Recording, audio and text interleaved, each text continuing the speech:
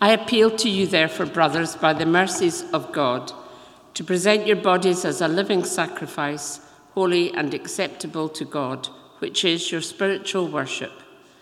Do not be conformed to this world, but be transformed by the renewal of your mind, that by testing you may discern what is the will of God, what is good and acceptable and perfect.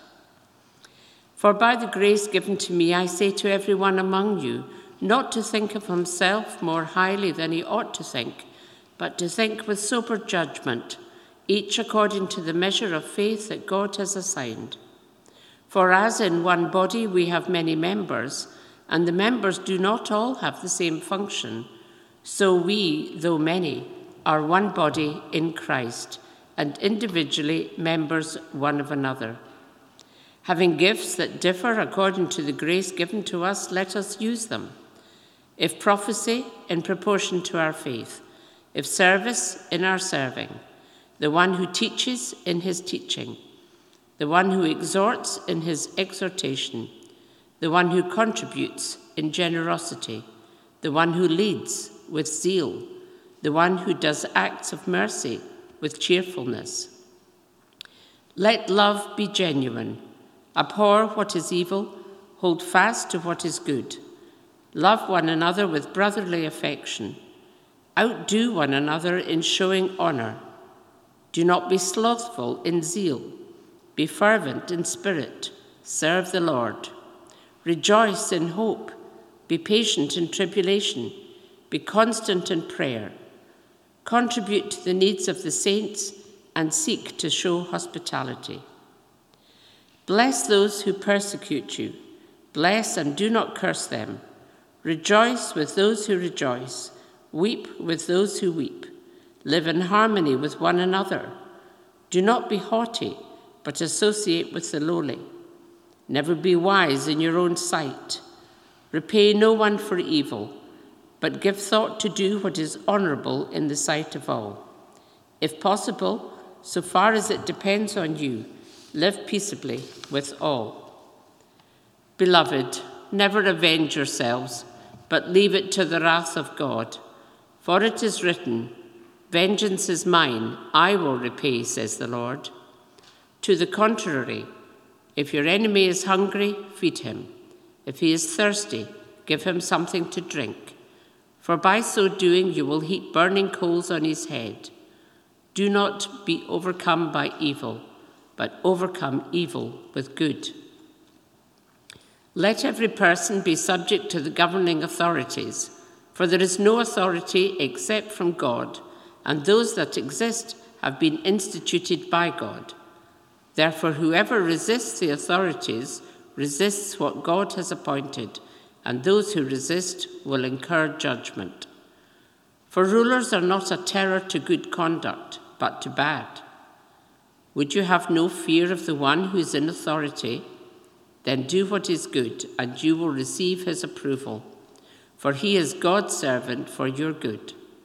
But if you do wrong, be afraid, for he does not bear the sword in vain, for he is the servant of God, an avenger who carries out God's wrath on the wrongdoer. Therefore one must be in subjection, not only to avoid God's wrath, but also for the sake of conscience. For because of this you also pay taxes, for the authorities are ministers of God, attending to this very thing. Pay to all what is owed to them, taxes to whom taxes are owed, revenue to whom revenue is owed, respect to whom respect is owed, honor to whom honor is owed. Owe no one anything, except to love one another, for the one who loves another has fulfilled the law. Our Father in heaven, we do pray for all of us now that you would tune our minds and our hearts to listen to your voice and be transformed by it. And we pray that in Jesus' name. Amen. Well, if you're dying to know what we're going to say about submitting to the government, a hot topic at the moment, just hold fire. That comes at the end of the passage. We will get there, but there are some other things which are also really important to dwell on before we do get there. Let me say, if you just turned up to church for the first time in a long time, or first time kind of looking into Christian things, the kind of big picture of the Christian life, and actually the big picture of the book of Romans, which we're in here, the big picture is just what Joe was praying, that we have some good news, some really good news.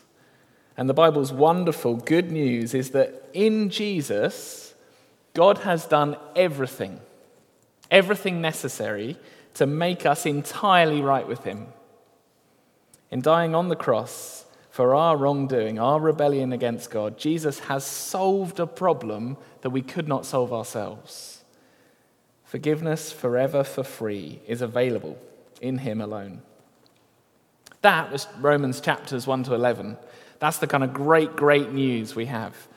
And we're now in the bit from chapter 12 onwards about how you respond to that. As 12 verse 1 puts it, I appeal to you therefore, brothers and sisters, by the mercies of God, to present your bodies as a living sacrifice, holy and acceptable to God, which is your spiritual worship. These weeks in this term in Romans are all about how we respond. But as we do that, it's really important that we realize this is not how do we do our fair share. It's not how do we meet the required quota of kind of contractual obligations. It's not what's the percentage of good works that we need to contribute to settle the deal of salvation. No, the joy of being a Christian is to know that it's already settled. We're already justified in the language of Romans. That is, it's just as if I had led Jesus' life. In God's sight, by his mercies, we are perfect in Christ. We are clothed with his righteousness. We're already unshakably, unstoppably loved by God. Nothing can separate us from his love. And so chapters 12 to 16, therefore, can be glad response, grateful response of all life worship. Yes, living for God with everything we've got, all our bodies, all our minds, heart, soul, strength. We're sticking it all on the altar, but not to repay the interest on the massive moral loan we've taken out. Not to chip away at our debt before God.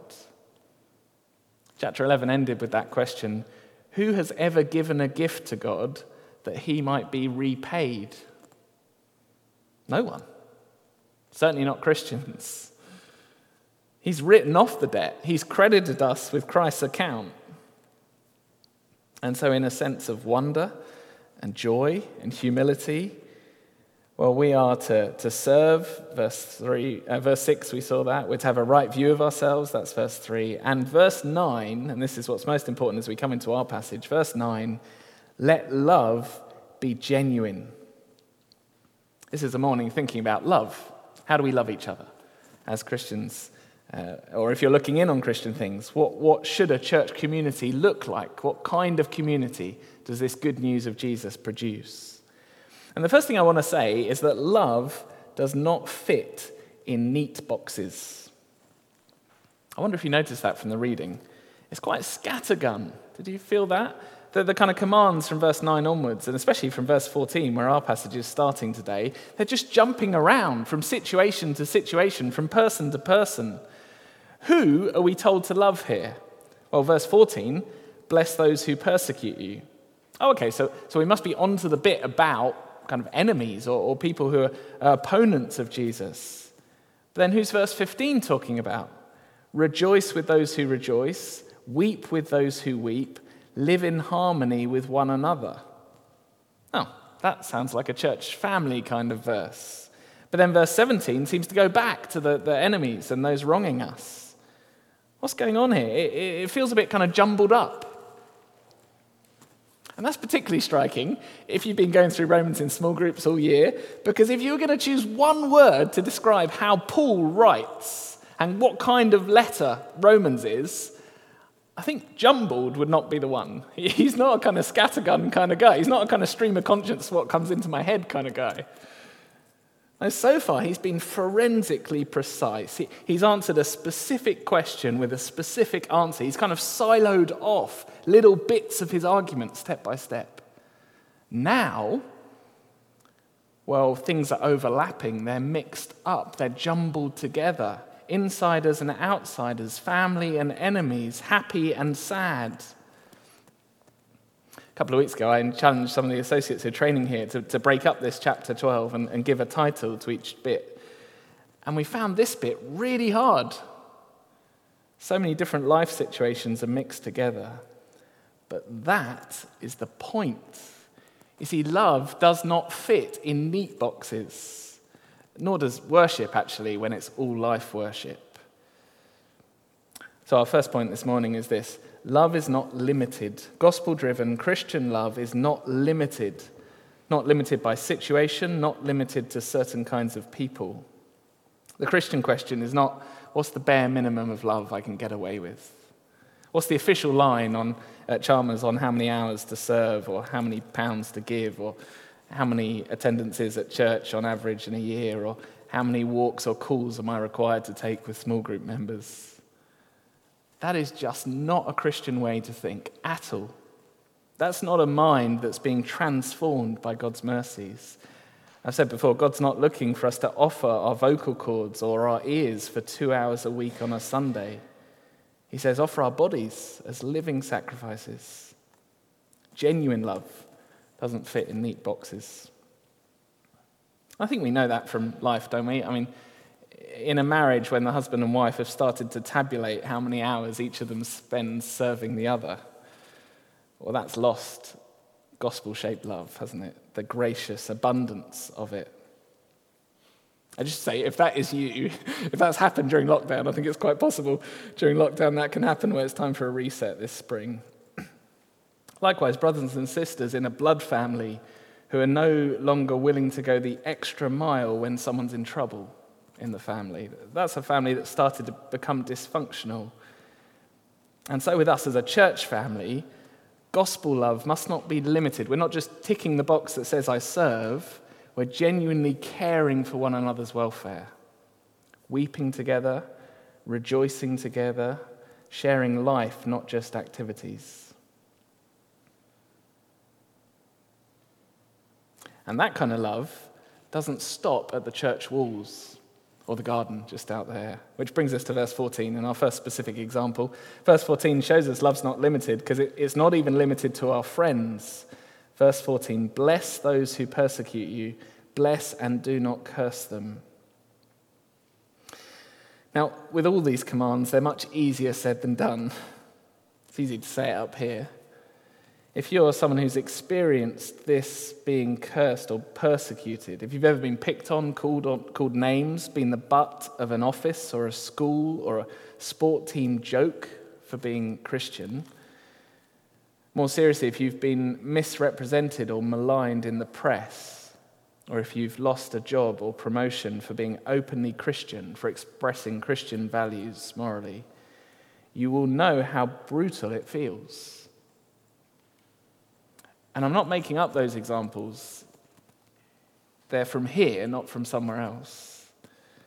When we're wronged, every instinct in us is to fight back. We just want to give back as good as we get. We want to use the same unfair tactics and unkind language that folk are using against us. I think that's even true with the relatively minor persecution we've been facing in the West in recent decades. But of course, there are churches across the world, many of whom we're praying for and we're involved in supporting, who are actively being opposed and threatened regularly. They live with the threat of violence or pressure or persecution, whether from authorities or extremist groups. Just imagine if your family had been interrogated or physically threatened because you're a Christian.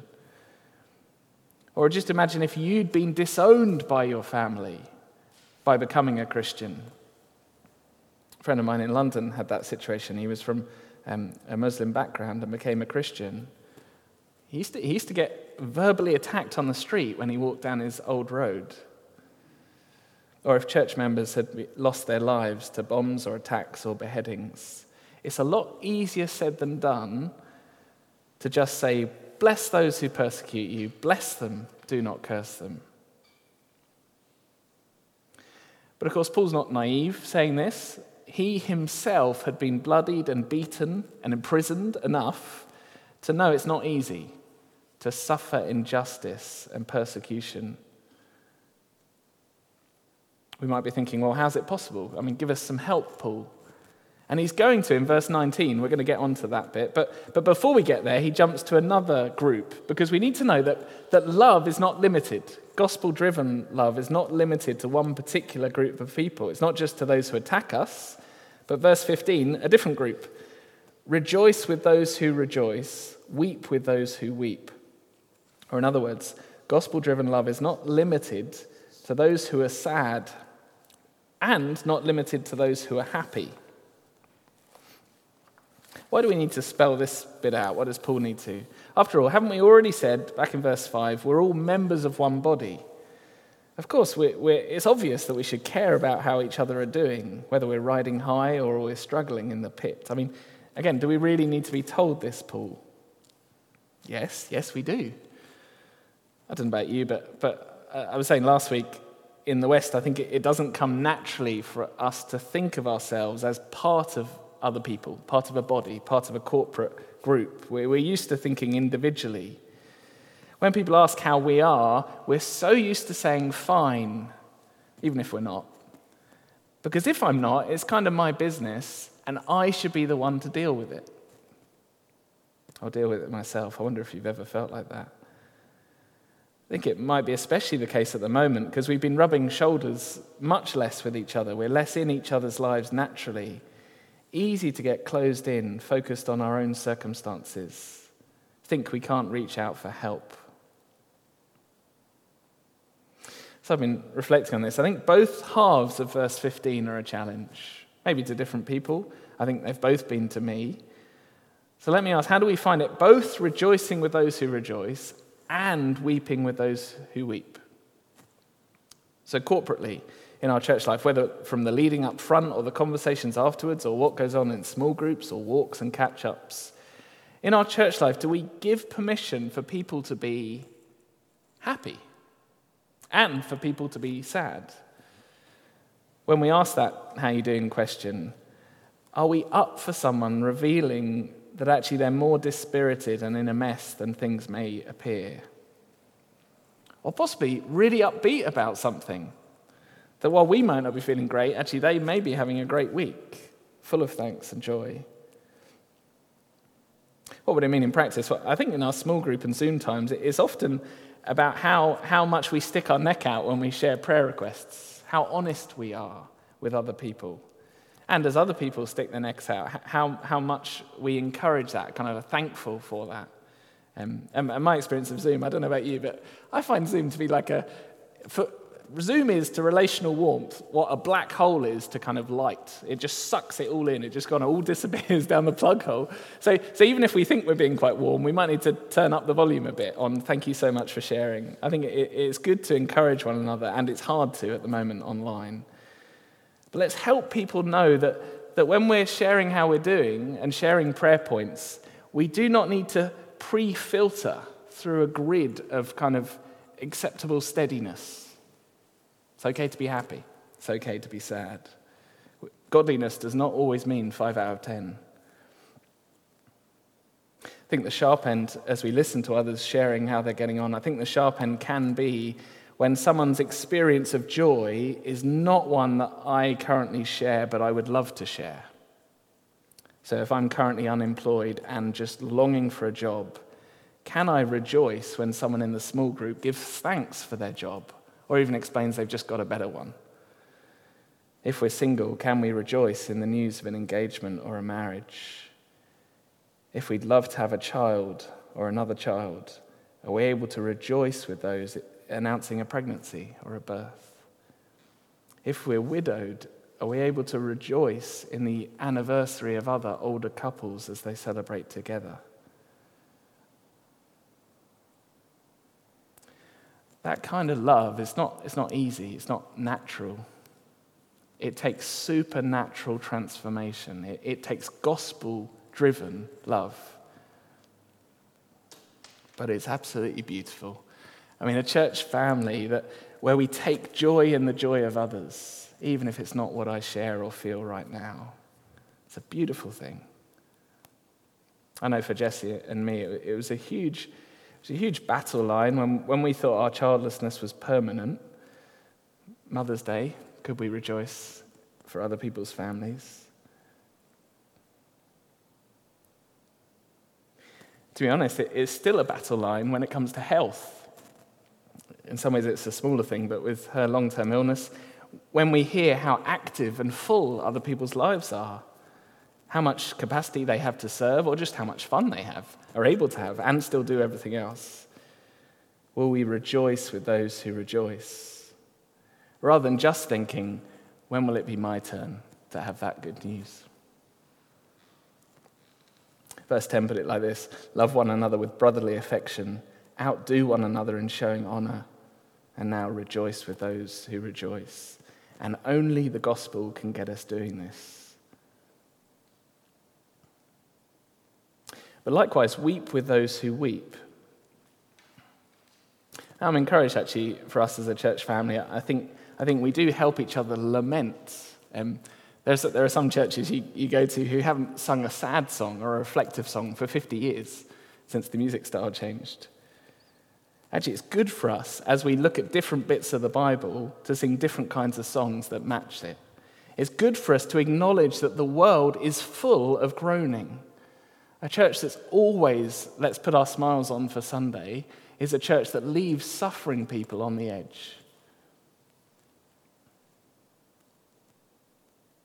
So I'm encouraged by that. I think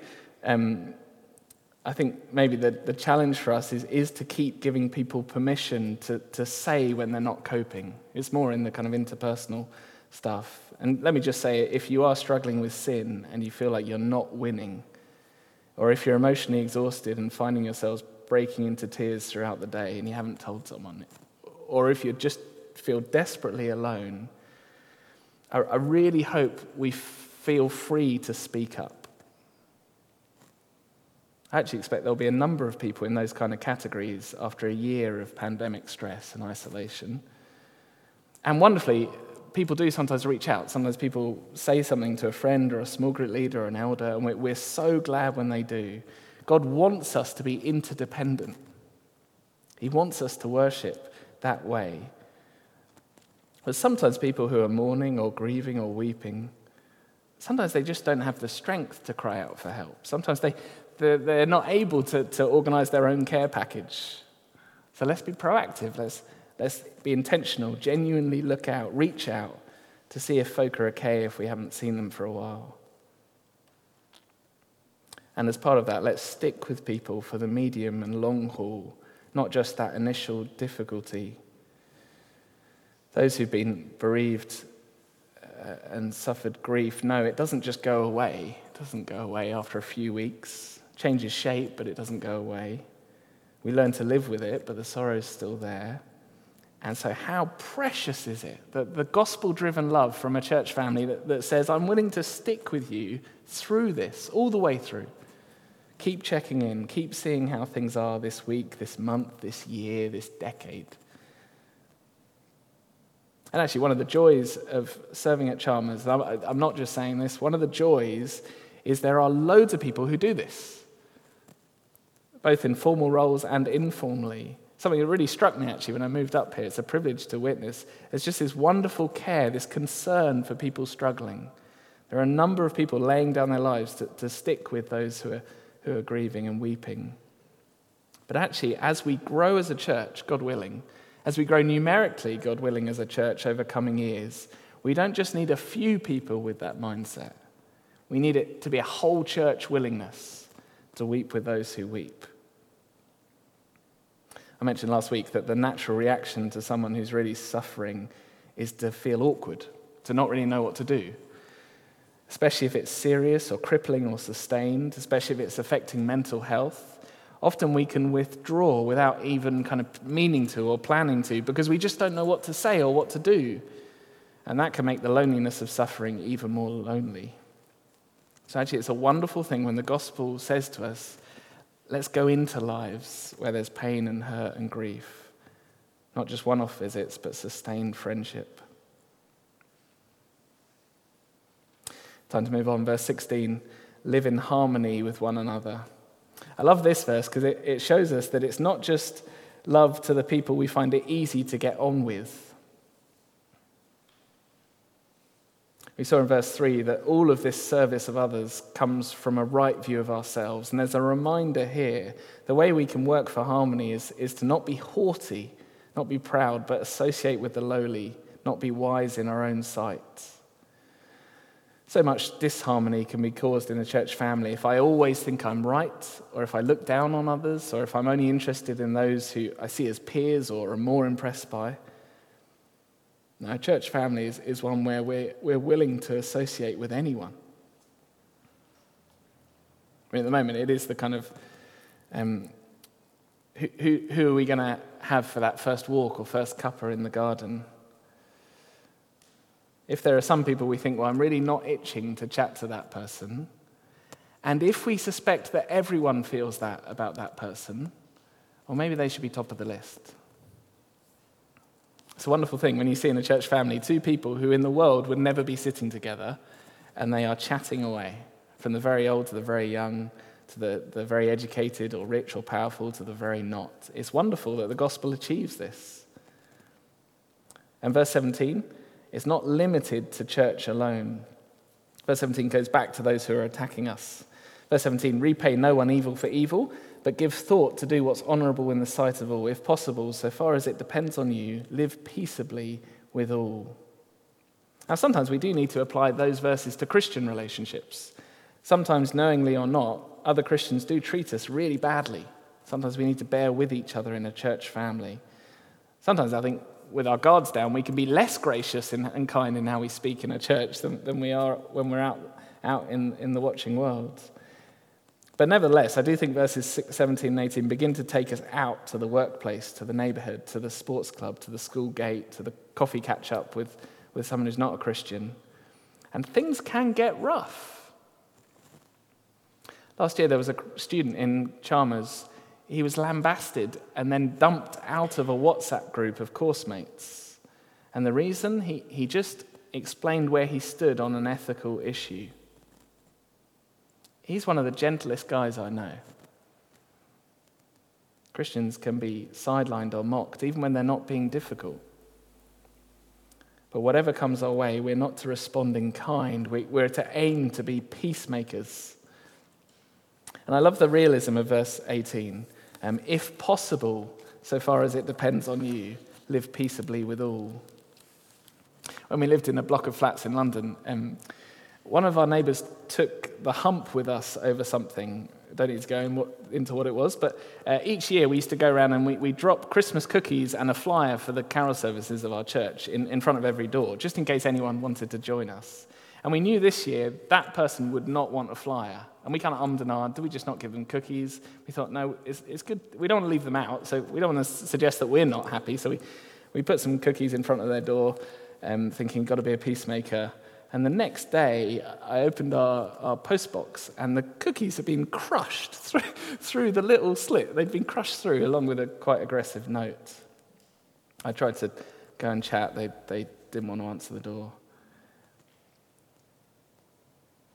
It's tempting to think, right, I'm just going to give back as good as we get. But actually, our job is to be peaceable, whilst being realistic. Verse 18, if possible, so far as it depends on you, live peaceably with all.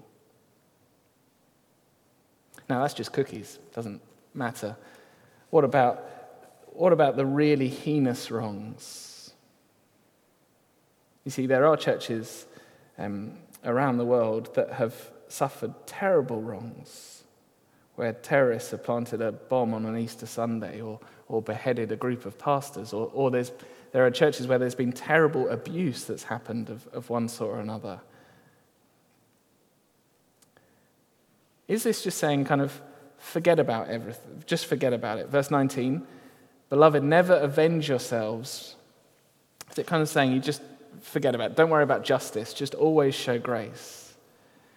Well, verse 19, both parts matter. Beloved, never avenge yourselves, but leave it to the wrath of God. This is how we can do verse 14, bless those who persecute you, by knowing that God will do justice. And this is our second big point. Christians should be gracious, not vengeful, because we know God will justly punish all wrong ultimately. It's really important that we don't take punishment into our own hands. We're not called to seek revenge. We're not to repay evil for evil. We're not to seek to destroy the person who's been unkind to us. But that's not to say that there will be no justice. In fact, it's precisely because I know there will be justice. The vengeance is mine, says the Lord. It's precisely because I know that I don't need to take it into my own hands. God will justly punish all wrong ultimately. Let me just read verses 19 to 21. Beloved, never avenge yourselves, but leave it to the wrath of God, for it's written, vengeance is mine, I will repay, says the Lord. To the contrary, if your enemy is hungry, feed him. If he's thirsty, give him something to drink, for by doing so you will heap burning coals on his head. Do not be overcome by evil, but overcome evil with good. Now, we're actually going to hear more tonight from 2 Samuel about not taking matters into our own hands, the temptation to take our own vengeance. But the important thing to notice, both tonight and here, is that it's not that punishment is inappropriate, but that it's God's job rather than ours. That verse 19 is so key. Leave it to the wrath of God. We've seen that already in Romans, that God is going to punish every single evil act in this world, every single wrong thing his creatures have done. He's seen it all, he knows it all, and he's far more appalled than we are, far more disgusted, indignant about the way people treat other vulnerable people that he has made. In his patience, he's holding back the full force of his judgment and wrath. He's giving people a chance to find forgiveness in the cross of Christ. But there will be an accounting, a day when every human being will be held accountable for what they've done.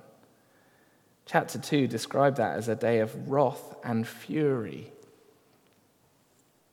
Every wrong has to be paid for, either on the cross in Jesus or on ourselves.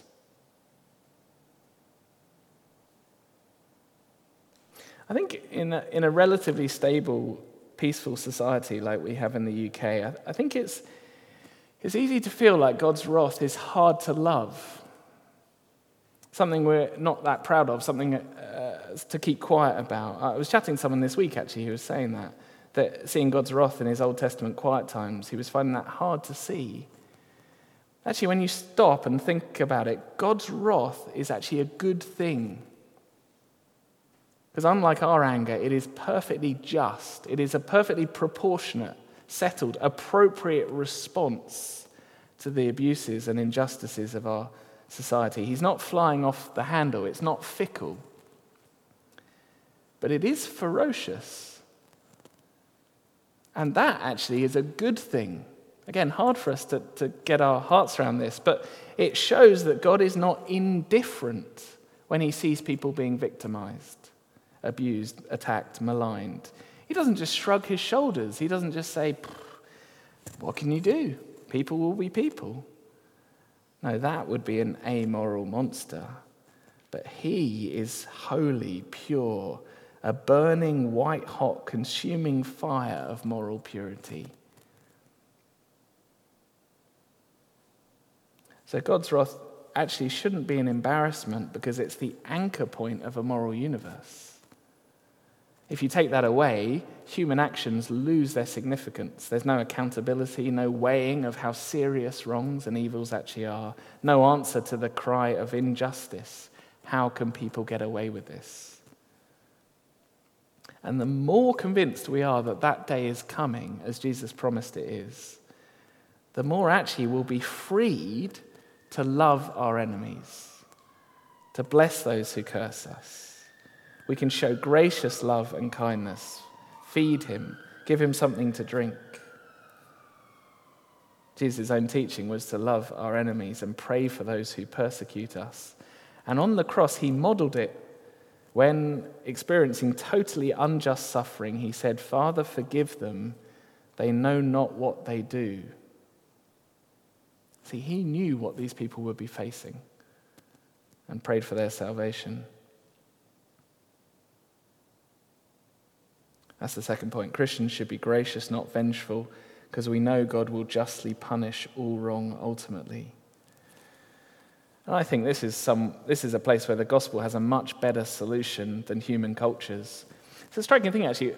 Through centuries and through different global cultures, there's a regular point in cultural dramas has been revenge stories. Greek tragedies have it, 16th century revenge dramas have it, and Hollywood blockbusters have it.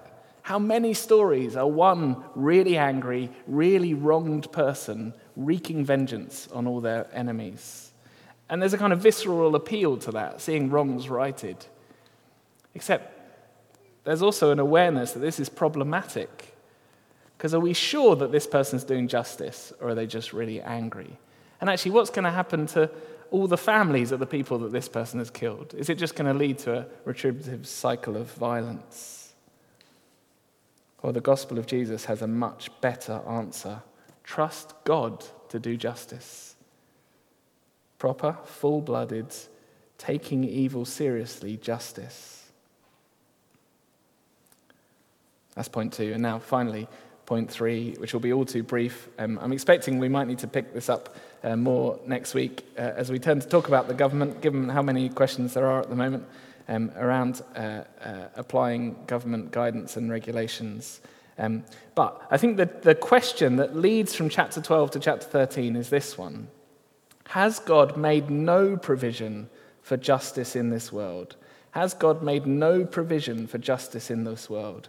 Because from everything I've just said, it might say, whatever's happened, whatever injustice or abuse or wrongdoing, you just have to kind of not worry about it. It will be sorted out in the end. There's nothing you can say right now. Categorically, that is not what the Bible teaches.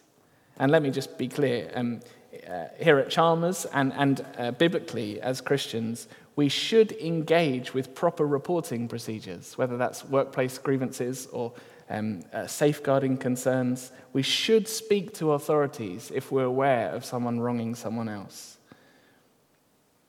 And the reason we should do that is because authorities are God's gift to us. This is chapter 13, verses 1 to 7. Point 3, Christians should obey and honor government because the state is God's gift for maintaining some level of justice even now.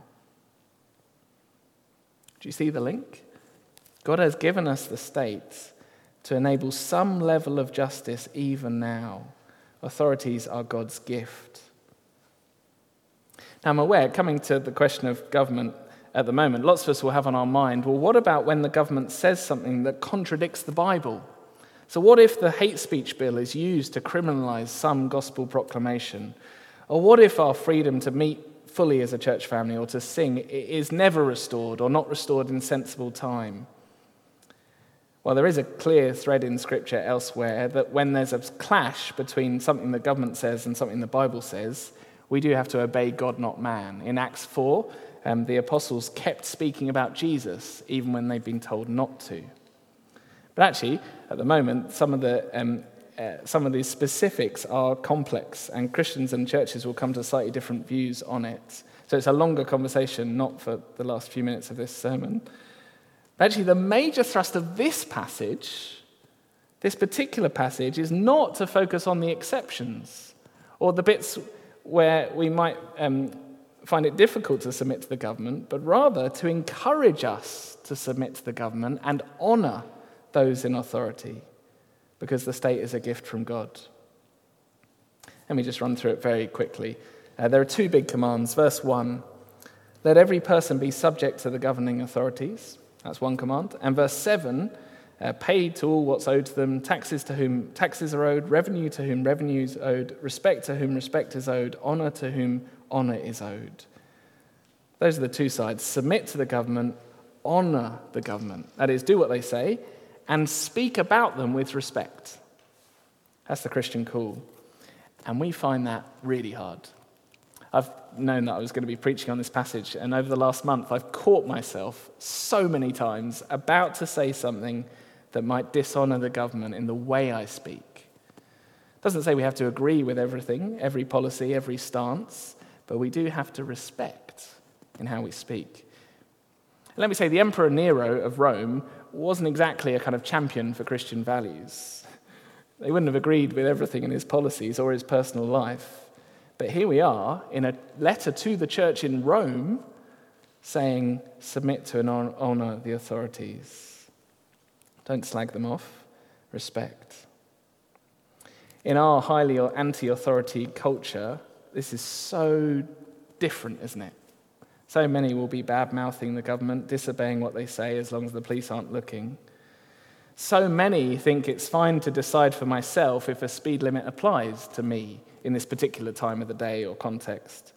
So many are trying to get away with not being entirely honest on tax declarations or ignoring aspects of legislation we don't like. It's just the way the world operates. But Romans 12:12, we're not to be conformed to this world, but transformed to worship God. And so, as I crawl along the road at 20 miles an hour in South Edinburgh, or sit in a freezing cold garden, not this weekend, but many previous ones, chatting to someone who could easily have popped inside for a brief cuppa with the windows open, as most of our congregation are absent and down a camera, it's good to remember that we are submitting to the government in worship of God. How can that be? Well, because God put them there. End of verse 1, there's no authority except from God. Those that exist have been instituted by God. God put these rulers in place, even the flawed ones. And actually, a flawed government is better, way better than no government at all. Anarchy is the worst of all worlds. You can see that in failed states and civil war states. No one to defend the weak, enact justice. No one to hold people accountable. Verse 4 puts it really strongly, that the ruler is God's servant for your good. He is the servant of God, an avenger who carries out God's wrath on the wrongdoer. So striking, isn't it? Especially when we've seen chapter 12. We are not to take vengeance into our own hands. Actually, God has given authority to the government to hold people accountable. And that does include non-Christian governments. Actually, when I stop and think about it, as a pedestrian and a cyclist and a father and a husband, and actually even as a driver, I'm glad there are speed limits. Glad there are road laws. It would be chaos without it.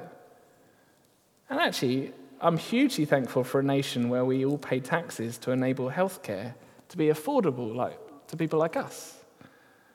I'm hugely grateful there's a court system that holds people to account for their criminal action. I'm grateful there's employment legislation to protect worker exploitation. I'm even grateful for a coordinated response to COVID-19, even if I wouldn't always make exactly the same individual calls. See, government is a good gift from God. As we grapple, and on this I close, as we grapple about what to do in the election, and maybe you look through the choice of candidates and feel slightly pessimistic, or maybe you look at the polls and feel pessimistic about what the result will be. But here's an encouragement. God will still be the one providing the government to us. He's in charge of what happens. That's why we pray regularly for our rulers and our governments.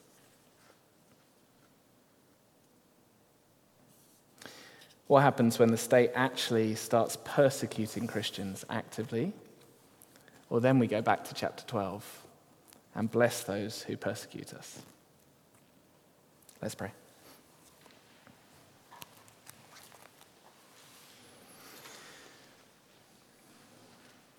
Our Father in heaven, we thank you for this reminder that love does not fit in neat boxes. And we've covered many different areas this morning, and we pray for each of us that where our heart needs to be transformed to worship you in one of these areas, we pray you would be shaping us and changing us by your Spirit, by your mercies. We pray that in Jesus' name. Amen.